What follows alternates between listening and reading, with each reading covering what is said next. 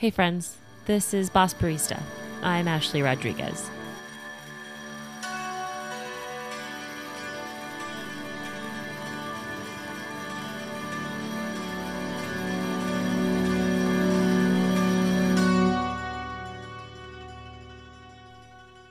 Emily, I think I'm just going to have you introduce yourself. Cool. My name's Emily Orndorff. I do the wholesale training and I'm an assistant manager at Boxcar Coffee Roasters in Boulder, Colorado. Um, this is my third season competing. Um, I did the Austin qualifiers, didn't make it there. Um, then went to USBC last year for the first time, and now just finished up Denver qualifiers. So, in this episode, we're going to try to break down Emily's score sheet. So, Emily placed third, like she said, at the Denver qualifying event and had probably a lot more perspectives this time around than you have like in previous years. You got to do the Glitter Cat Barista Boot Camp. So, you had kind of a lot of different eyes on your routine. So, let's just go backwards and talk about how you prepared for your routine and what were some of the things that you considered from maybe years past or feedback that you'd gotten before. Yeah. Well, every year was getting better, but I really only had just myself to kind of go through my score sheets, and I would, show people them, but it wasn't like I felt like I had really any full direction of where to go from there. Um, so I applied to Glitter Cat this year, which was so wonderful. And there was a lot of variance between who was attending. Like we had some seasoned people um, in the coffee industry, some completely new people, and then a couple like people that have actually done the competition a couple times before. But the program was all the same. It wasn't like specific to each one of us, and it was still like I had some key takeaways of just how to structure my routine, how to be thinking about the coffee that I was choosing and using, um, how to really like take away things from my score sheets, um, and work on them. Um, and so this year, I mean, I had an idea of kind of just where I was at, which wasn't really anywhere. It was like a lack of motivation and a lack of um, love of coffee. But I wanted to structure it, and I approached Pete about this. Pete, being one of the coaches there, and he was like, "Okay, like we can turn this into a routine. It's just, you know." Then that's when I reached out to you, Ashley, of like how I can structure it in a way that one fits the routine or the structure of just how these routines are set up, and how to like not just make it a big Debbie Downer of a routine where I'm like, I don't want to do coffee anymore. This is bumming me out. And like how to structure it of like, how do we stay motivated here? Um, because it is something I love to do. And it is where I found, you know, a rejuvenation of sorts. Right. So if you haven't seen Emily's routine, I would suggest that you should probably pause this right now and go watch it because we're going to talk about it pretty in detail. Especially because I've seen this routine a couple of times, both in on the live stream and just by reading the routine. So we're going to be pretty explicit about like just some of the things that we saw. But so you talked a lot about burnout, which you mentioned is kind of like a Debbie Downer of a topic. So, like, how did you think about making it both accessible to the judges and something that actually like ended up being a good thing for you? Yeah. Well, I think one of the things that I found was just the more and more I talked about it to people, because like this has been a feeling that I've had probably over the past, I don't know, 6, 8 months. And it was killing me at work. And I think just my general attitude around work and around coffee was just not good. But the more I kind of talked about just how burnt out I was, like the more feedback I was getting of like, yeah, I've been there, I feel it.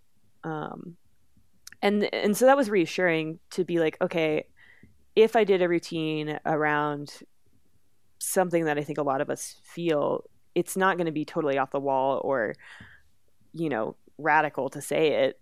Like everyone who has been in this industry, at least, even a year, 2 years, it depends on what, kind of role you're in, but has felt a burnout in their day to day routine at some point. I mean, the more and more I asked, like that's kind of what I kept getting. So, um, and especially when I started to talk to you, we kind of had to frame it about, okay, well, you have to ask the question then, like, why are you doing this still? Um, and so we kind of boiled it down to motivation. And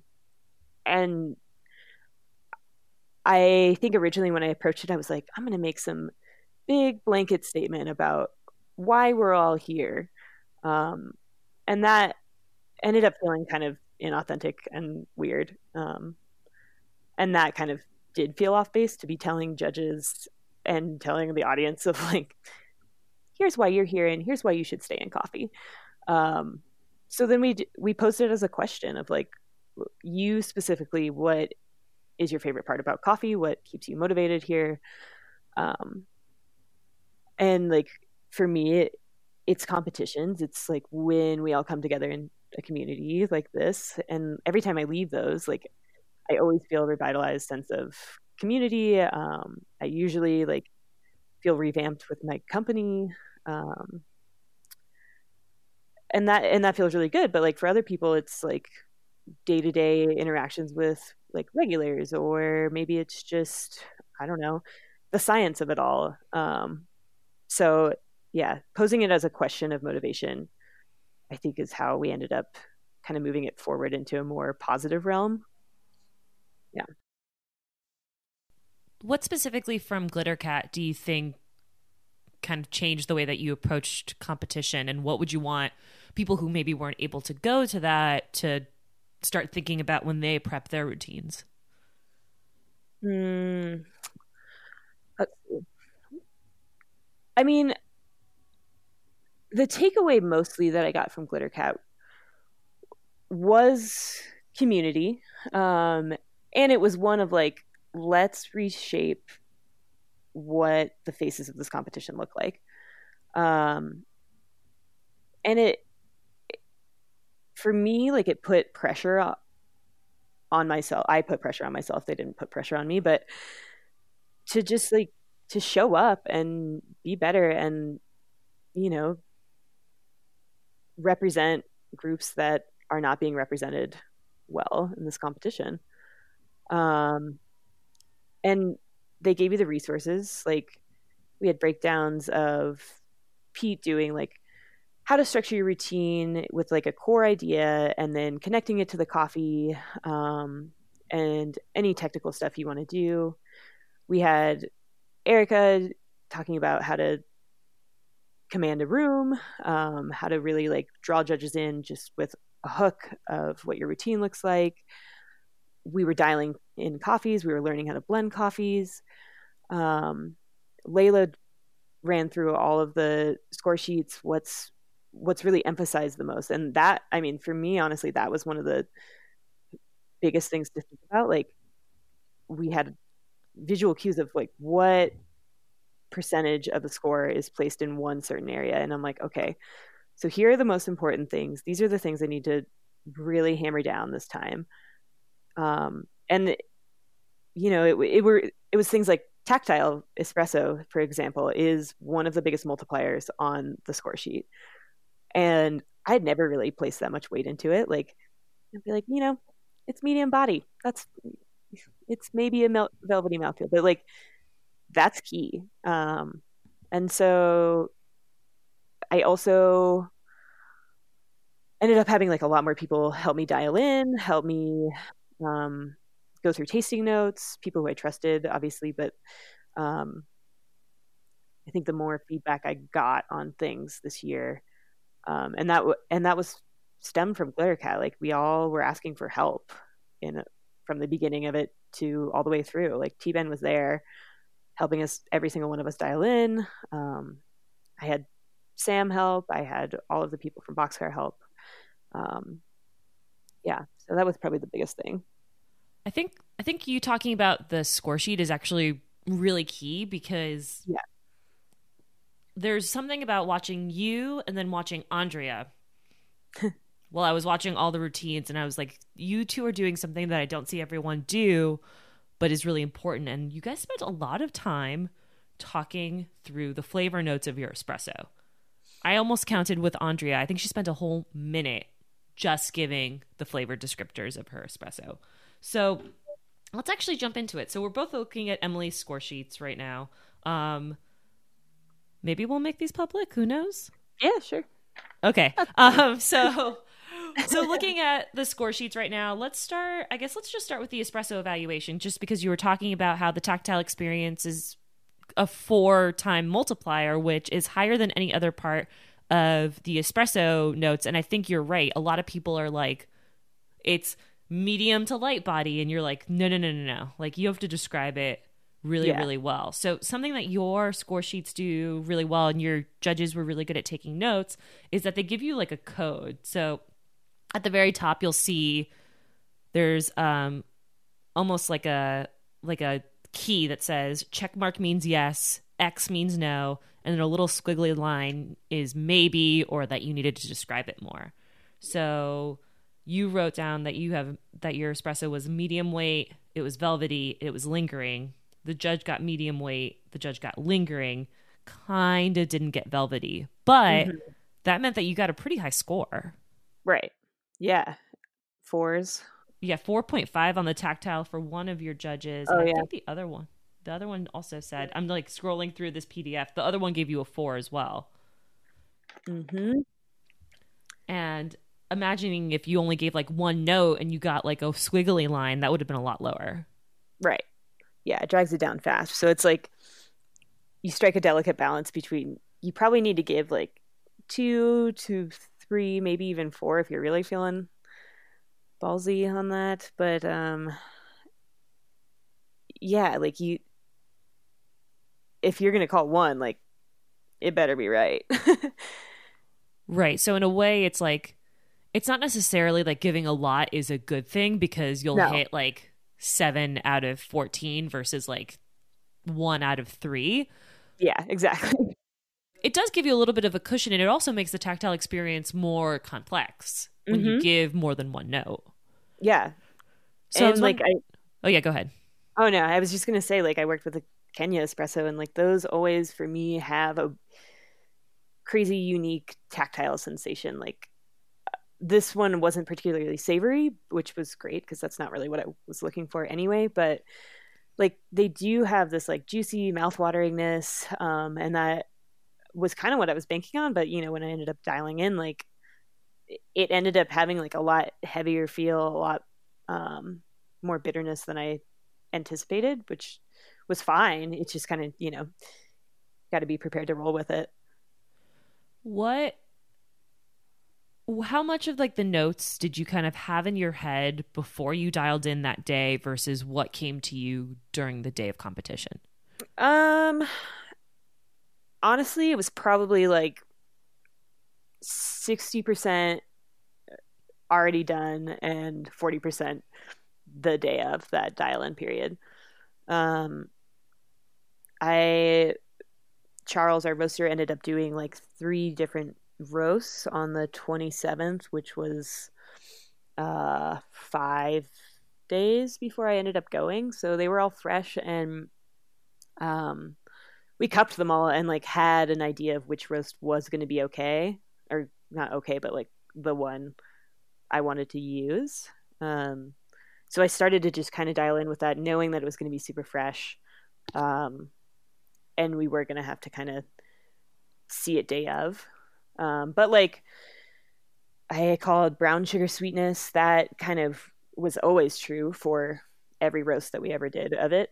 There was always a citrus component. It was just kind of, And then there was always, it was kind of fluctuating between like a raspberry and a blackberry. Like, and so I think I had like parameters in mind of like, okay, it's probably going to taste like one of these two really close together things on the flavor wheel. Um, and it's just a matter of like deciding which one day of. Well, that's really important too, to have that lexicon kind of developed ahead of time to be like, Mm-hmm. I think my coffee's going to taste like one of these three things. Like, even just having like the words in front of you so you can be like, oh, it tastes like this today, I think is really critical. And I think people underestimate like how much, both how much prep they need to do ahead of time in terms of just developing that lexicon and seeing kind of the variance in your espresso, versus like being ready to adapt ahead of time too, if that makes sense. Right, totally. One thing I've always done is print off cards that have like the information for all my signature drinks and the coffee itself, and then it says like tasting notes and tactile, but I always leave it blank, and then I just fill it in after my dial-in or my practice time. Um, How did you think of delivering information to the judges during your espresso course? um, that's probably one of the takeaways from Glittercat was, you know, the better you can be to your judges, the usually better scores you will have. Because I mean, they're asked to do a lot. Like they have to write every time you're up there, they need to be like looking at you and smiling. And so to like hammer them with information while you're doing stuff and expecting them to taste isn't really beneficial for you because you need them to like kind of sit with your notes, to have time to write your notes, um, and to like taste the coffee. So, and then for me, like I have always gone overtime. This was the first year that I haven't. You nailed it at 10 minutes exactly. Yeah, that was pure luck because I definitely thought it was 9:59, but everyone, and then I looked and I was like, wow, really left it to the edge, but okay. Yeah, 10 minutes. So that was great. But when I was practicing, like it was not there. It was overtime as usual. And granted, like the machine that I practice on, I always have had run a lot longer shots. Like my shots were running like 40 seconds. So and that adds up fast. Like, an extra 10 seconds, my shots ended up being 30 seconds on the Black Eagle. But anyway, all that to say, like, I was trying to figure out ways where they had time to write things down that was filling space where I didn't need to be talking about anything. So I had a visual cue, which obviously, like, those don't get scored, but they are nice for your judges to reference, especially if you're talking really fast, which I probably was. And then I was like, my shots by the standards of competition, like they were on the longer side. They were 30 seconds. And so like while I was at the machine, I was like, these are just gonna sit here and pull, so I might as well tell them the notes now, and then I can come back, I can serve them, I can look at them, and I can let these espressos cool while I'm talking about more thematic stuff within my routine. I think that's something a lot of people don't think about, is when to give their flavor notes. And it does feel awkward a lot of the time. But I don't know, you have to work it in where you can. Right, but I think you did this, and a lot of seasoned competitors do this, is giving their notes ahead of time and giving the judges like ample time to write things down without having to both write things down and like listen to you, write down what you're saying, and also taste a thing. Like you gave time for the judges to write down the notes so that when they could finally taste the espresso, like that was the only thing that they were doing. Yeah. Well, and it lets it land for them. Like they're like, okay, this espresso is probably going to taste like orange zest and brown sugar and raspberry and baker's chocolate, which I think is to your advantage to like have them thinking about those notes, which is just really a matter of perception. But at least like that's in their mind when by the time they're tasting that espresso, they already know what it's supposed to taste like. How did you think about giving information about the coffee specifically? Because that's something that I think a lot of competitors kind of get hung up on is like, how much do I say about this coffee? Like, do I say it's varietal and elevation? Mm. And how do I demonstrate that I'm a steward of knowledge? Yeah, that was also a key takeaway from Glittercat from Pilicata. Was we had like, our core presentation idea, which for me wasn't really structured around the coffee itself. And some people it is. Like some people are super science heavy or have gone to Origin, something like that. Um, and the biggest thing like I've learned now is supplying information about your coffee is only beneficial if it fits within your theme. I mean, there are some things that you need to provide. Obviously, like you need to tell them what country this is coming from, what region it's coming from, and processing method, and that's really it. For me, this is my second year competing with a Kenyan, which is always, it's never like a single estate. It's never one producer. It's always a big cooperative. It's like 600 shareholders that have variants and varietals. They just all have stuff at one wet mill, um, and it's grown at different altitudes. So to give specific notes on it, one would be a reach, and two wouldn't really be beneficial. So I stuck with things that would be relevant to their score sheets, which it was, I felt like it was a Peaberry grade. So I felt like I needed to talk about that. But then you have to ask yourself, like, what is that? What is that doing? So I ended up saying, and I talked to Charles about this, and that generally the experience is that since it's a uniform bean size, it can roast and apply heat more evenly and easily, which they would then experience as more sweetness and more brightness. And then I said it was washed, and I said the varietals, and I said obviously the region and country, and the cooperative itself. But that was it. Like I didn't go into altitude. I didn't get that specific into varietals. Like I said, two of realistically what was probably 4 to 5, because you with Kenyans, like you don't really fully know what you're getting. Yeah, so like this was the year, and the first year that I competed, I did do a Kenyan, and I spent a lot of time talking about how the altitude probably affects it and builds up sweetness, and that was good, and it was, I guess, it was accurate, but it had nothing to do with my routine. It took up a lot of time, and it kind of felt like I was talking out of my ass a little bit.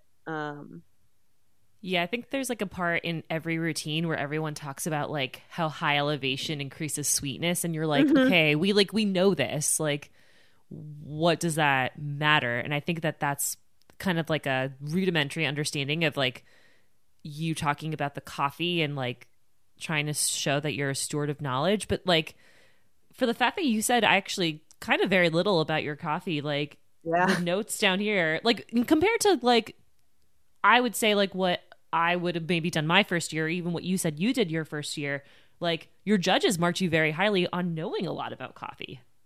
Right. I mean, I said what I needed to say about the coffee relevant to what they were experiencing rather than talking about the coffee in this like bigger sense that had nothing to do with like what they were about to experience. So it was I just think like, like a lot of oh sorry, go ahead. no, it was just, I mean, I was just going to say it was just to the point Right. for And them. there's like one sentence I think that kind of like clinched it for me in your routine is when you tie the idea of burnout to Kenyan farmers. And I Yeah. was like, "Oh, there it is." Like that it was literally like that one sentence that completely tied everything together. Yes, that is one thing that I did. Like everything you do, link it back to your core concept. Um, and that was, I mean, convenient in a sense that, oh, I mean, I can't say that. Like they're having a tough year, and that was like, I was like, cool. Well, same. um, That could be the title of your your routine. Cool. Well, same. Cool. Same. Yeah. Perfect. So let's talk about your signature drink, because something that I immediately saw when I was looking at your score sheets, more than anything, was that, oh, this drink tasted delicious. It was a good one. I'm pretty proud of it. Well, and that's something that, again, I think people miss, is that like they want to do these like kind of grandiose things with their signature drink, but if it doesn't taste good, nothing matters. Right, exactly. Yeah, and I mean, developing them is a weird thing. Like, I just put like I end up making random ingredients, and I make a lot of them. Like, I think I made like 3 different kinds of shrubs. I think I made 4 different kinds of varieties of simple syrups. I had every kind of citrus. I had a little bit of chocolate. I, you know, played around with infusing it with nitrogen. I played around with infusing it with CO2. And it just like, it has a way of coming together. But it also always amazes me that it does somehow. And I just taste things until, it tastes good, I guess. It's interesting to look at what your judges wrote down, because like this is them, like you got really high scores. You got 5.5s on how well explained it was, which you did an amazing job. And we talked about this when you were writing the speech. You were able to explain the flavor that you were going to receive in the drink, the ingredient that led to that flavor, and how it transformed from the experience that you had drinking the espresso. Yeah. So one of the big notes that I got my very last, like the last time I competed, was that I used a lot of flavors that were inherent in the coffee itself, and I didn't transform them. And you did that. Like you took it to that next level of transforming the flavor and explaining really concretely how those flavors were transformed with the ingredients that you chose. Right. Yeah, and that's been a process as well. Like the first year, I think I did basically that. Like in Austin, I ended up making a drink that was pretty good, but my ingredients were structured exactly under my flavor calls for the espresso. So like I think I called blackberry in my espresso, but then I also used like a blackberry reduction in my signature drink, and they're like, I'm not impressed. I was like, cool, me neither. And I like called like chocolate, and I also used chocolate. It was just like, to me that made sense. And not, if you just read the signature drink, like I don't know how anybody really knows that except from getting score sheets back. And like things like Glitter Cut. Like last year I think I got 4s and 4.5s on my signature drink, which like I was pretty happy with. And it was delicious, but it was just like little things where like I think I used a pomegranate molasses last year, but I didn't make it. I just bought it at the store, which, does not fly with them. Like they want to know how you made the molasses. They want to know the ratio at which you did it. They want to basically be able to go home and do it. Right. And even on your notes, both judges wrote no recipe for the blackberry shrub, which was wrong. I know. I was about to say, I was like, I remember it. I remember it too. And that's another thing, is that judges can be wrong. They can be. And they marked me so high that I was like, I'm not going to argue with this. I think just one of them did. The one that scored me higher said I did not explain the blackberry shrub. Which I was going backwards now. No, the other one says not told where blackberry shrub came from. Yeah, well, you can't get it all. And that's the other thing. Like, as I started to add more and more ingredients, like I think I had the egg white, the shrub, the gum syrup, the orange oil tea I spritzed in the glass, and the chocolate. And like, as I started to add all of these things, like it was tasting amazing. But then I was like thinking about how much time that's going to eat up to explain all of those recipes, explain how it transforms. and then like give a flavor call after that, which was stressing me out. Like it, that's probably the biggest paragraph I have in my routine is me going through how you make a gum syrup, how you make a shrub, um, what the egg white's doing, what the ice cube's doing, you know. I'm looking more at the notes, and it's so like minute where you got docked. So you Yeah. described cherry, sweet pineapple, creamy, semi-sweet chocolate. And they got the cherry and they got the creamy and they gave you kind of a squiggle for pineapple Yep. because instead of sweet pineapple, they experienced pineapple acidity. And then instead of semi-sweet chocolate, they got dark chocolate. Yeah. However, you giving But those then, two things that they experienced, even though in different ways, probably helped you too. yeah. Oh no. Like you didn't, Yeah. there was no like, you didn't like say like you're going to experience like baker's chocolate and they were like, no, we actually got like cilantro. I don't know. Yeah. Like, Well, and they would have been mad like if I had called dark chocolate and I put dark chocolate in the drink. That's the thing that they don't like. They don't like you calling the thing that you actually put in the drink. right. Right. Which you uh, did a really good job of transforming this drink. And I'm just like looking at some of the notes that they have for you. And like I said, like this drink scored really, really well because you were accurate, because you transformed the espresso, and because it fucking tastes good. yeah, it was delicious. What like so okay, so looking at your espresso scores and looking at your signature drink scores, like what do you think are your next steps? Like what is like you preparing for USBC look like? Well, I'm going to use a different coffee. I don't know what that is yet. So it's going to just kind of scrap everything outside of the I think the core concept of the routine. Um, but like if I could move my espresso scores up to, I mean, 4.5s, fives, that would be huge.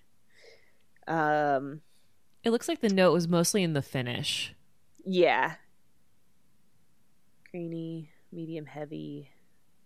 Yeah, like maybe just the mouthfeel, tactile experience. I was kind of surprised about the medium heavy. I was pretty confident about the medium, as was everyone else, but you know, who knows how it actually tasted um, when they received it. Yeah, I think also one thing that I was told to do and ended up not doing as much as I should have is tasting the espresso the exact same way that the judges will be. So, like, if I'm going to set that espresso down in front of them and then talk for 45 seconds and then instruct them to stir 10 ways, like, I realistically should have been doing the exact same thing Yeah. um, to get those notes the same way. Because, like, you know, I would just pull a shot and kind of let it sit for a little bit to cool it off, but I wasn't timing it. And then I was just like stirring however I wanted to be stirring and then tasting it. And it was like, yeah, sure, this is fine. These are my notes, but yeah. Another thing they say in the notes is the espresso instructions are delivered after you served it. Yeah, that was Which, true. well, yeah, but like, how easy of a note is that to fix, though? Easy, yeah. And all of my run throughs, I had done that before. And that was the opposite of me having those long shots, is that when I was practicing, those shots were 40 seconds and I had time to one, clearly give those instructions, um, and to call my flavor notes. And this time, like, they ran faster. So I'd given my flavor calls, but I hadn't told them that when they get these espressos to evaluate the crema but not taste. And then, like, I set the first one down and only the first judge did it, because that was the second I set it down I was like, shit. uh and like if you watch the routine, I like kind of laugh a little bit because his face was priceless, because I was like, if you could hold off on stirring. And he was like, his spoon was in the espresso and he like stops and he looks at the spoon and then he like gives me a look and then I give him a look and he like awkwardly takes the spoon out and just sets it on the side of the plate. But yeah, I mean, it's an easy thing. Like, just don't do it. I think they just thought like some of the instructional stuff was like kind of awkwardly placed, and I don't disagree. Right, but that'll be super easy for you to fix, which is Yeah, great. yeah, Um, we like fixes. yeah, and they do give really good notes on things that you can improve on. I'm looking Mhm. at some of the parts where you did get sixes, which is the highest score you can get. It's pretty difficult to do, and the head judge has to sign off on it. Yeah, So I'm looking mostly at your attention to detail, and I'm wondering where you think that came from.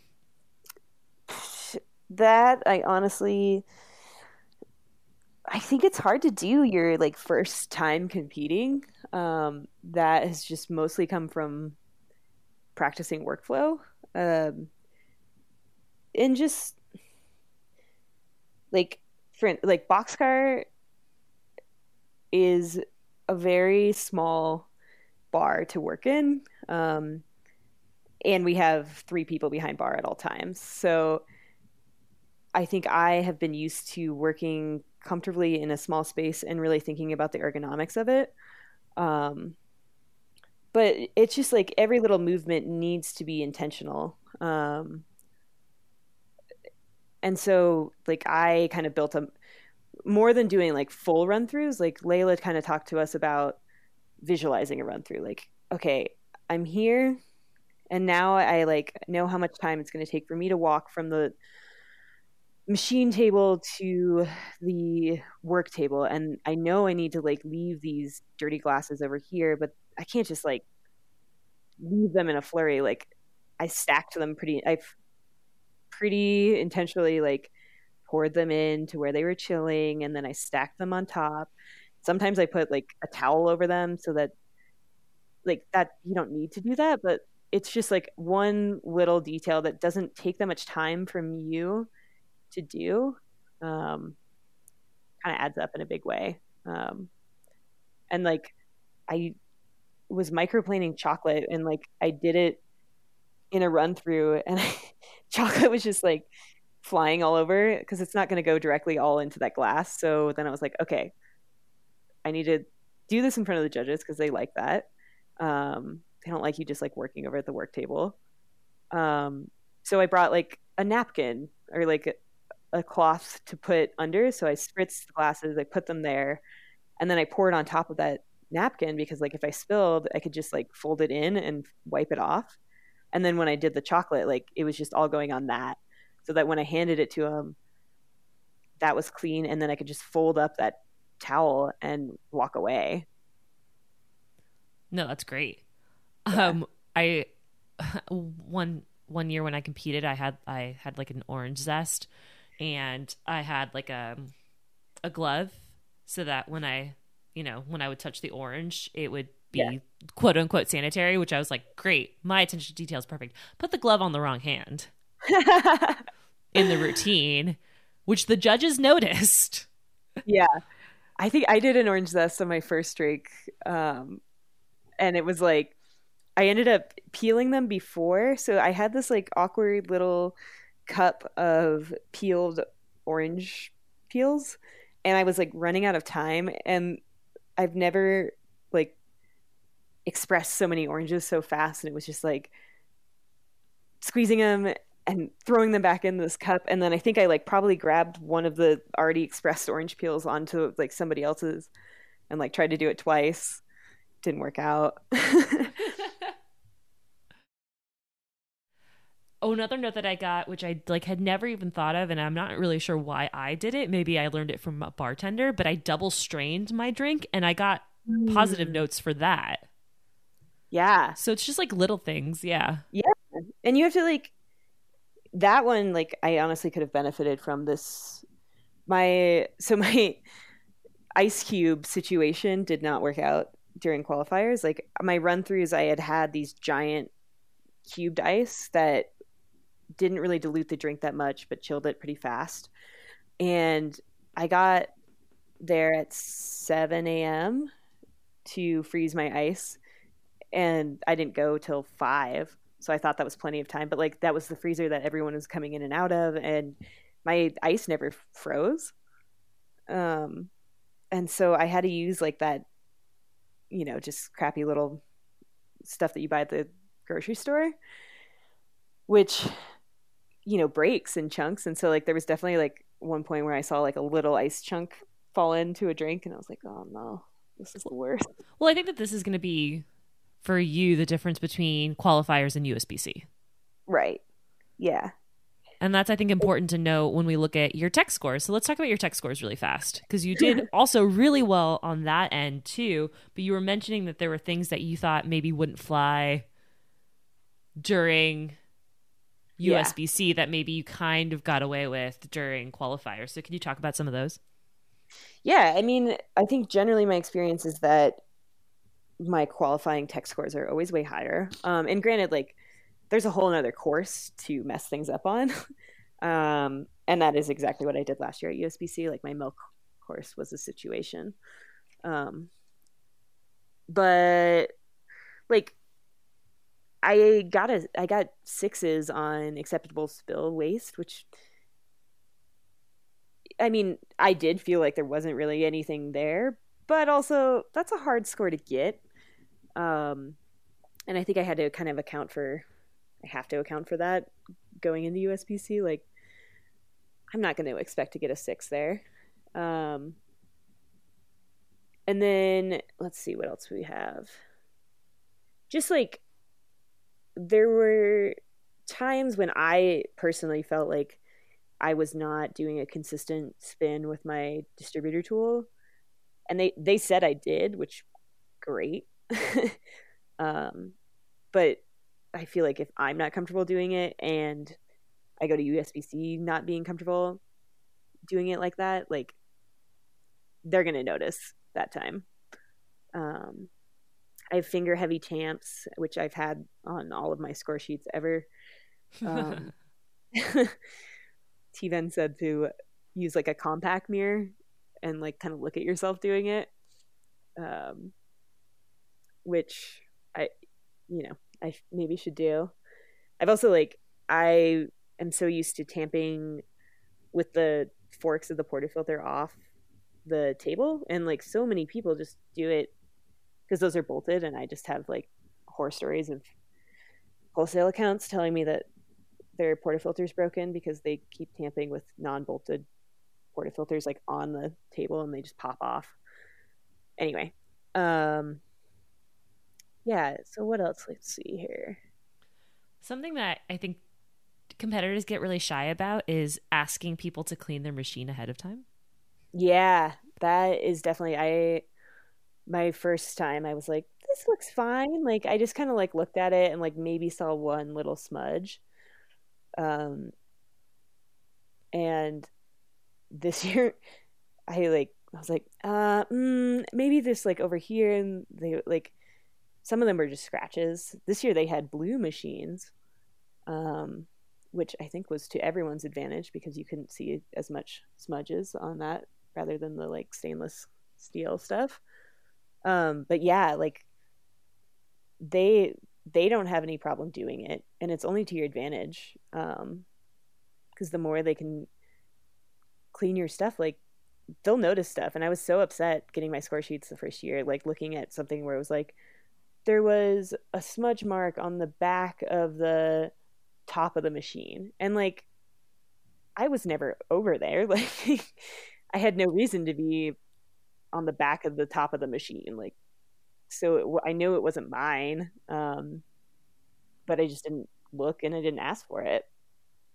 So just to clarify, like before you even get on the machine, there are usually like 3 people who are there to help you clean the machine, and you're allowed to point out like places that you see like smudges on. So I know my first year, I was like, this looks great. Same thing. Yeah. Like, this is fine. Yeah, exactly. But as you see more seasoned competitors, you see like them actually examining the machine because the tech judges will take off points for smudges even if you did not create them. Yeah, because they don't know. Yeah, they have no idea where it came from. Yeah.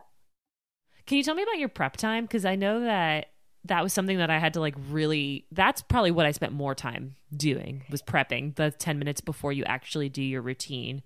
Because you have to make sure that everything's like super clean and that you use your time really effectively. Totally. I can't say I'm terribly great at it. And I have had better experiences. Like for me, it has boiled down to which cart I get for the cart to stage. Like last year at USBC, I got this like really wide one, and it had like three um, steps to it, and like you could fit a ton of stuff all over it and like sprawl it.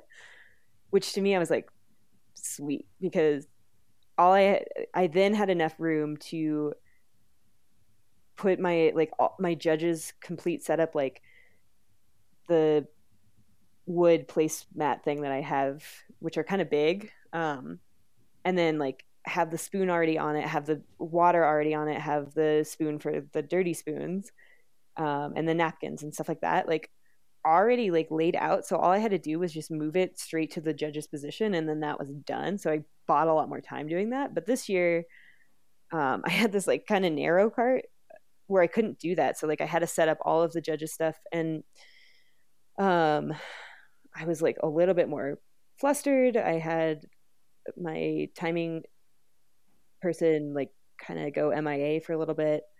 Um, and so I wasn't getting any time checks.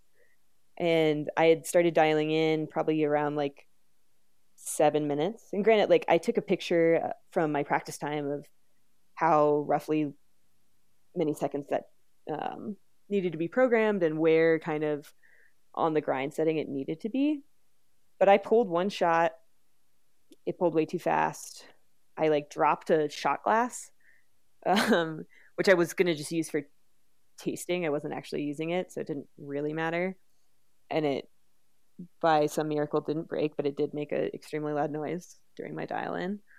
Um, yeah, I would say like in the ideal world, I would have spent 5 minutes getting everything right into place, and then 5 minutes fully dialing in and making sure that like it was dosing right and it was pulling in those parameters that I needed it to be pulling in. But I didn't get that. I had 8 minutes spent getting everything together and 2 minutes spent throwing a Hail Mary and hoping that shots pulled the way I wanted them to. And by the end of it, like that shot glass was still on the ground. And I was kind of talking to the MC beforehand, and he was like, by the way, that shot glass is still over there. I would really recommend just kind of walking over and kicking it under, which is exactly what I did. I just kind of like anxiously paced around and like kicked it under the judges table. It was still there, by the way. I did get it back. Don't worry. I recovered my shot glass. So that worked, which was great. And then like little things where I was like, I don't know, I probably crossed the line, seeing what I could get away with. But like, there's this like awkward period where you're waiting for your judges and waiting for the other person to like finish their interview, where you can just kind of like pace around and like not touch anything, but also like, you know, my scale was like a little crooked, which I got marked down for one year, and I was still upset about it. So I like kind of bumped into it and made it straight and like kicked my knockbox more where I wanted it to be. I don't know. Is it true? I don't know if this is true or not, but something I remember from like watching Layla compete, because she was the first one who like brought the grinder like all the way to the edge so that any waste ended up on the ground and you couldn't tell how much it was. Totally. And that like I totally support that. And now like these peaks, I mean, I've had really great luck with the peaks where like they just dose really nicely and they don't make a huge mess. Like I had that time at the end where I went back and cleaned, but I'm gonna be honest, I wasn't doing anything. Like I looked there and I was like sweeping, but I was like, there's nothing here. I'm just doing this for show. But yeah, there's like little things that you can do that like probably don't really matter that much, but like on your score sheets might Right. add up. Right. And that's one of the things that shows like attention to detail, or Yeah, like totally. towards the end, like the judges can write stuff like that. Like what did you do that kind of distinguished yourself? I'm looking now at your technical score sheets, and like one of the big things that comes up a couple times is that your setup was intentional. Yeah. Yeah, that's true. And that, I mean, that was good because I only had so many things that I needed over on the workstation. I felt more minimal than I ever had, um, which was great. Like they everything that I needed was like on this one tray pretty much, and then like my ice, and so it was like an easy transfer over to the judges table and a transfer back. Is there anything that you saw other competitors do that you were like, wait, I'm stealing that, or like that's genius, or other way around, like, oh wait, like why is that person doing that? Um, this year, not. I mean, not as much because I probably didn't watch as many as I have in the past, or like watched online. Um, but I'm trying to. I like. I know I have some that I've definitely stolen from other people. Um, I mean, like this year and the last year, they changed the rules to where you didn't have to have your espresso cups on top of the machine, which is great because at this point, like none of us are trying to serve our espressos as hot as possible. Um, Everyone's waiting for them to cool, so that's been huge. I remember my first year, like I had to flip my entire routine because I had my shot glasses for my signature drink, which I was supposed to do um, second, and I grabbed them and I put them under the thing, and like I had pulled my shots into them, and I looked down and I was like, shit. And I had to then make my signature drink, even though I was supposed to do that second, and then so little motions like that where they've just like haunted me, and so I'm like never again. Um, um, yeah, I'm trying to think of what else. Like I think my first year I did do the Layla thing where I pulled the grinder to the very front. Um, I thought that was so smart. And that year actually they did have the K30s, so they did like kind of create a little bit more like static waste. Um, yeah, I can't think of anything else off the top of my head, but I know I've definitely learned some stuff just through going through it. Yeah, and I think no matter what, the most important thing is to just like watch other people. Like I know when I competed, I was using well one year I used a Honduran coffee, and Charles Babinski, who is like my coffee hero, like Yeah, same. not gonna lie, yeah, but like his routines are actually really great to watch because I think he's someone who incorporates themes really well. And I remember Yes, watching him and being like, oh, this is how he's describing a Honduran coffee, this is how I'm gonna describe my Honduran coffee. I Yep. I remember that routine because that was definitely the one that I probably watched the most before my first competition. Um, I've probably watched that one the most, and then Layla's next. yeah, Layla's is good too. I watched Lems. Um, this year I watched T-Benz, shout out. um, Talia, always, I really liked hers as well. Um, yeah, watching routines, probably one of the most helpful things I've ever done. I would agree. So watch routines, guys. Get Yeah, off of this after this podcast. Go watch a bunch because they're all in the live stream. and they're all helpful. It's true. Um, it was especially great to just see like the row of three. Like when I watched you, I literally like got home from work and I was like, I have to watch Emily. It's on right now.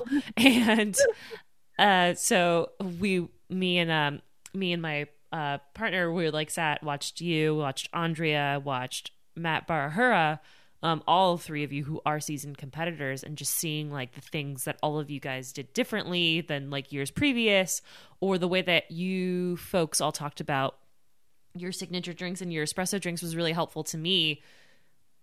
And seeing like, oh, they all broke down their flavor notes really concretely. They spent a lot of time doing this. They spent a lot of time doing that. They didn't spend that much time doing this. And I was like, I'm not competing. And I learned a bunch about how to compete. So Yeah, it's helpful.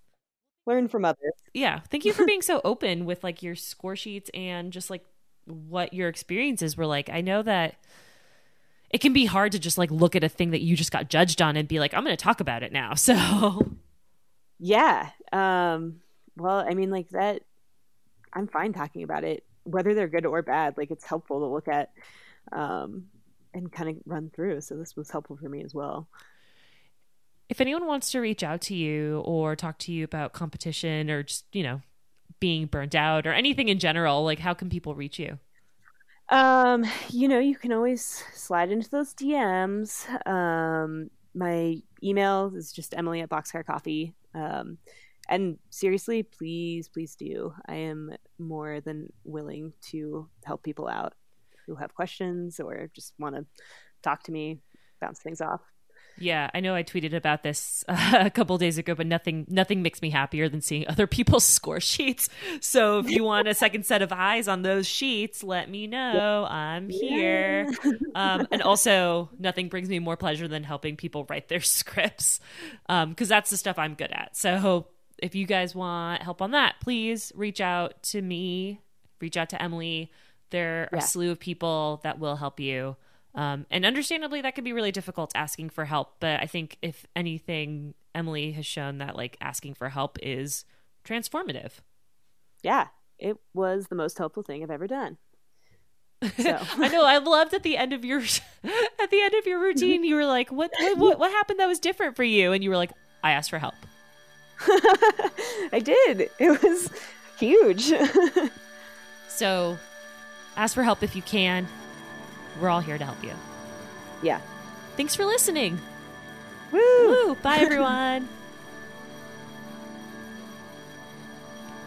Boss Barista was created by me, Ashley Rodriguez, and made in collaboration with Good Beer Hunting, which is an industry-leading brand studio, editorial platform, and podcast devoted to the many issues worth discussing around the things that we eat and drink. You can learn more at goodbeerhunting.com. Please check out their website. There are so many incredible articles that I find myself looking at constantly over and over, looking for advice about how we can be better in the coffee industry. They're doing a great job, and they're helping us make this podcast for you folks. So goodbeerhunting.com. Go ahead, check them out.